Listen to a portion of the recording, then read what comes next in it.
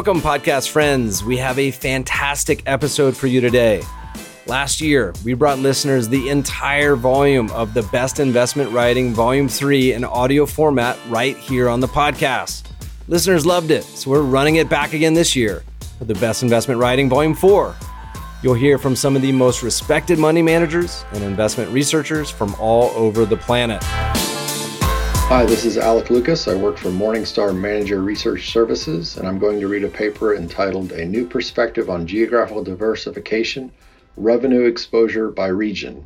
It was first published in February 2019 and is a collaborative effort on the part of Morningstar Manager Research Analysts in the United States, Europe, and Australia.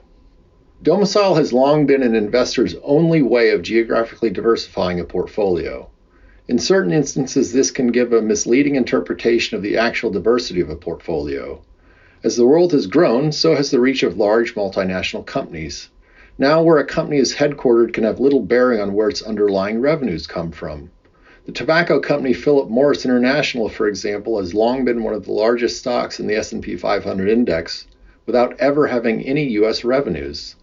Similarly, the pharmaceuticals firm GlaxoSmithKline is a large fixture in Britain's FTSE 100 index, but gets minimal revenue from the United Kingdom. While it might seem obvious that prominent multinationals like Philip Morris and GlaxoSmithKline have global revenue streams, it isn't always clear where less well-known companies make money. Consider Millicom International Cellular. MSCI regards it as a Swedish business, whereas Morningstar assigns it a U.S. domicile. Neither domicile does justice to the economic drivers behind Millicom International Cellular's current business, however. It is focused on Latin America and Africa. As of fiscal 2017, Millicom International Cellular got more than 85% of its total revenue from Colombia, Paraguay, Bolivia, El Salvador, and Costa Rica, with most of the rest coming from Tanzania and Chad. Viewing such companies through the lens of revenue offers a significant advantage over domicile.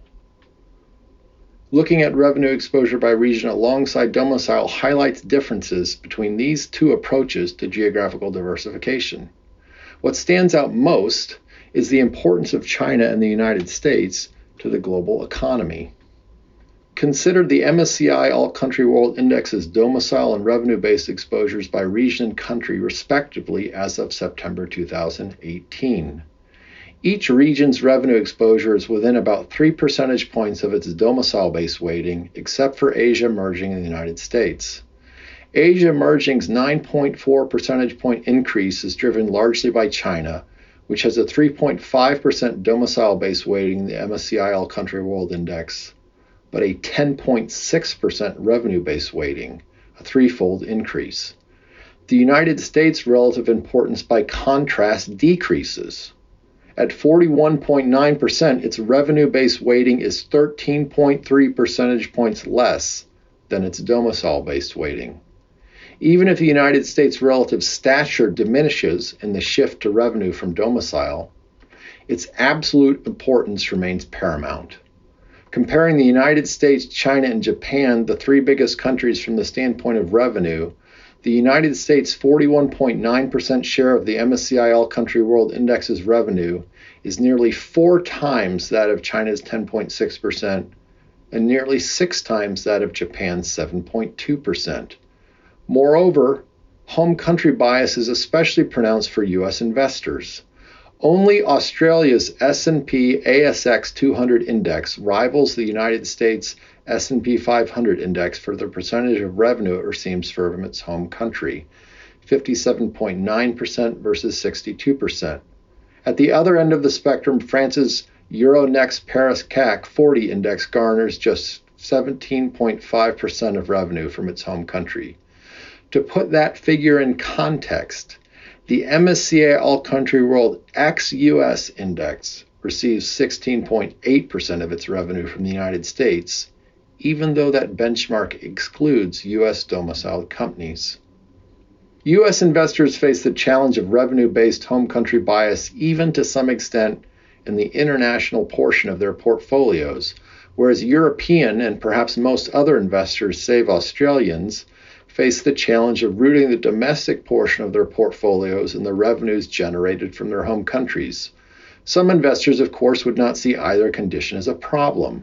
U.S. investors, for example, might wish to preserve home country bias within their portfolios because of the potential impact of tariffs, whereas French investors might be content with modest home country revenue exposure because they prefer the prospects of companies doing business elsewhere.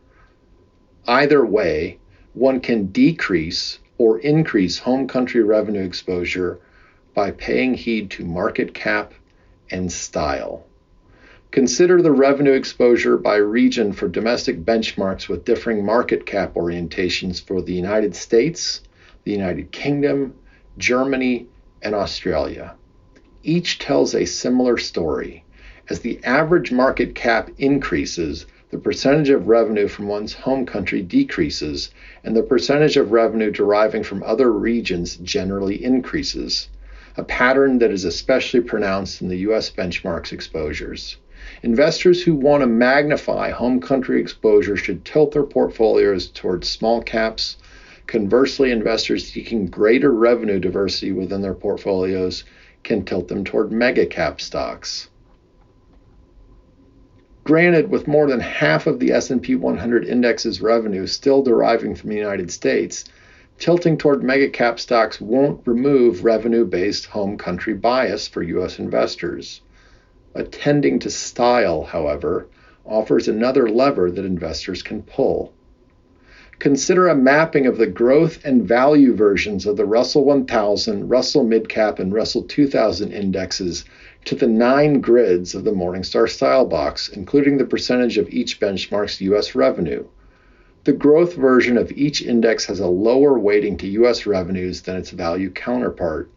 And in general, the tilt away from the United States and toward other regions once again becomes more pronounced as one moves up the market cap ladder. So, for example, the Russell 1000 Growth Index gets 59.6% of its revenues from the United States versus 79.7% of its revenues from the United States for the Russell 2000 Growth Index. By contrast, the Russell 2000 Small Cap Index and the value version gets 82.8% of its revenues from the United States. So as you go down the market cap ladder and towards value, you get more exposure to your home country, in this case, the United States. Even for investors without access to Morningstar revenue by region data, these insights about market cap and style provide a number of ways to increase international revenue diversification within a portfolio. One is to build a portfolio oriented towards mega cap growth stocks, as these companies have the business models and resources to pursue opportunities irrespective of geography. In contrast, another option is to build a diversified global portfolio oriented towards small cap value stocks, because these companies tend to have businesses that receive most of their revenues from their home countries. Investors can also combine these two contrasting approaches. The third option results in a portfolio characterized by market cap, style, and geographic diversity, whether measured by domicile or revenue source. Investors mulling which option to choose should bear in mind the kind of businesses associated with mega cap growth stocks versus small cap value stocks. Consider the S&P 500's aggregated U.S. revenue exposure for each of the 24 global industry classification standards industry groups. Those industry groups with the lowest U.S. revenue percentage tend to have a heavier weighting in growth-oriented benchmarks and funds, while those with the highest U.S. revenue percentage tend to have a heavier weighting in value-oriented benchmarks and funds. The financial sector, for example, is often the biggest weighting in value indexes, and all three of its industry groups, banks, diversified financials, and insurance, receive between 70% and 85% of their revenue from the United States. These characteristics for home country revenue exposure generally hold for all the markets we examined. Yet at the individual company level, outliers exist. Per Morningstar data as of September 2018, Citigroup bucked the trend within banking by receiving less than half of its revenue from the United States and as much as a fifth from Japan. The semiconductor company Analog Devices received 39.1% of its revenue from from the United States, nearly 3 times its industry group average. Even as drilling down to the individual company level provides insight into the revenue variation within industries, it also shows the data isn't as standardized as one might wish. Indeed, sometimes differences start with the definition of revenue itself. When comparing the fiscal 2017 annual reports of Analog Devices and Skyworks Solutions, one finds that these companies on the surface seem to differ dramatically in the percentage of revenue received from China, with Analog Devices garnering 17% and Skyworks 82.7%. Yet Analog Devices defined revenue in terms of the primary end customer location for its products, whereas Skyworks revenues did not necessarily correlate to end market demand by region. In fact, Skyworks even went to the trouble of highlighting that its China revenues included sales of products to a company that is not headquartered in China, but that manufactures its products in China for sale to consumers throughout the world.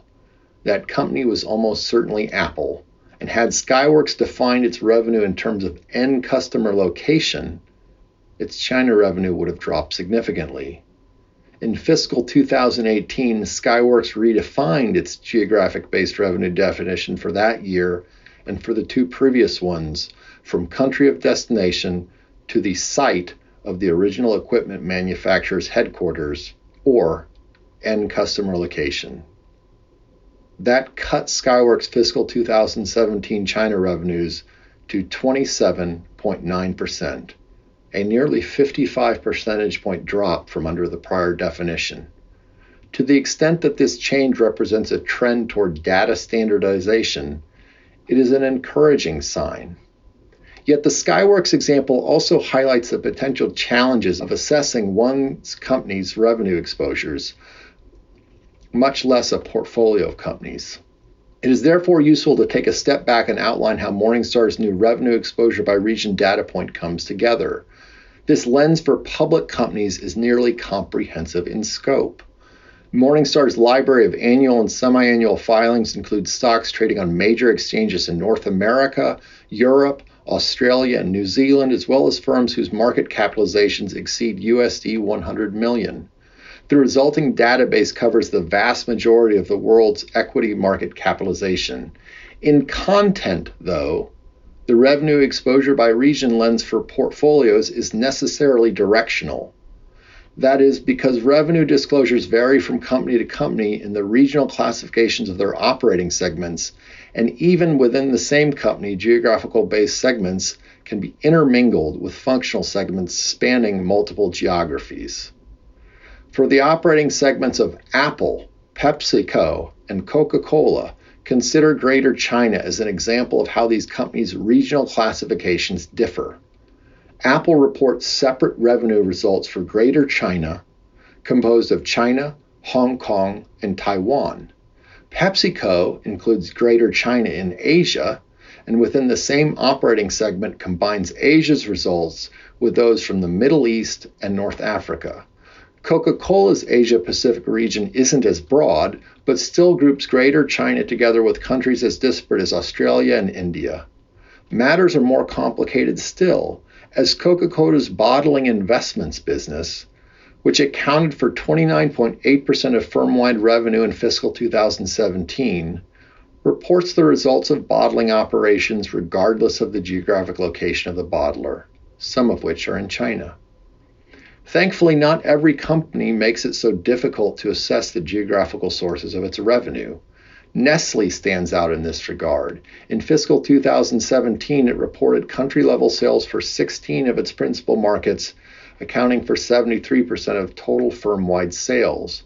Companies also sometimes disclose revenue figures for geographies independent of or in addition to their regional operating segment classifications. Coca-Cola, for instance, transcends its North America and other geographical-based operating segments by reporting net operating revenues from the United States alone and its international operations altogether. Morningstar's revenue exposure by region data uses country-specific numbers and company filings whenever available. The present state of financial disclosures, however, requires estimates, often to standardize the geographical data. Morningstar generates these estimates by dissecting companies' regional classification into their component countries and using gross domestic product figures to approximate the proportion of sales allotted to each.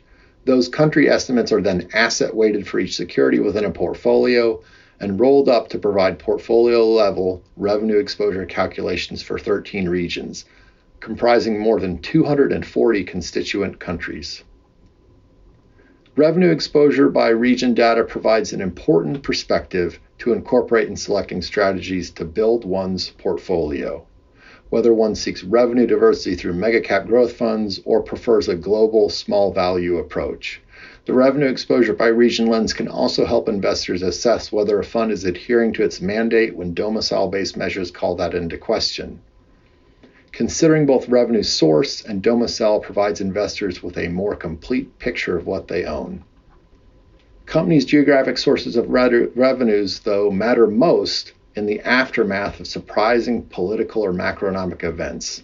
That is what a comparison between revenue-weighted benchmarks and their market cap-weighted counterparts suggests following the United States November 2016 presidential election and following the United Kingdom's June 2016 vote to leave the European Union.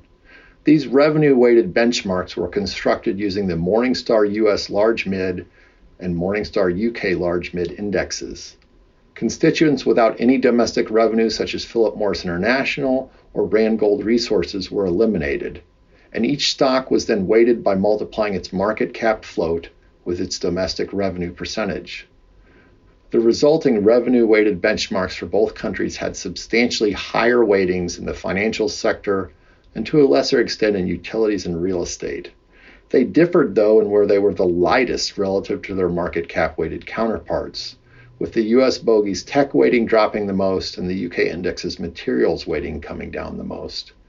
Each revenue-weighted benchmark behaved as one might have expected in response to a major domestic shock. The winning U.S. presidential candidate's nationalistic rhetoric contributed to many companies with predominantly U.S. revenues, especially financials, rallying in the election's immediate aftermath.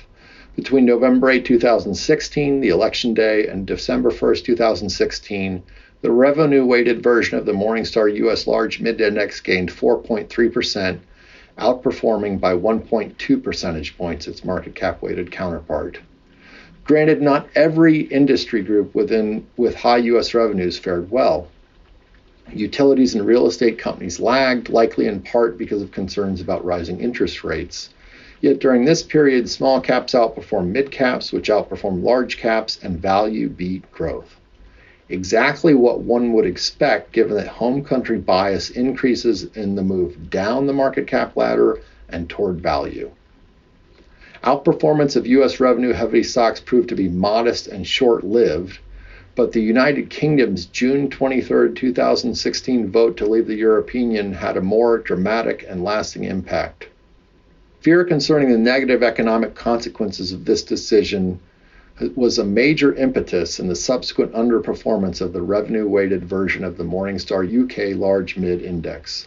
From the day after the Brexit vote through October 2018, when our data ends, the revenue-weighted benchmark's 2.8% cumulative gain in Great British pounds trailed the Morningstar UK Large Mid Index by a whopping 20.2 percentage points.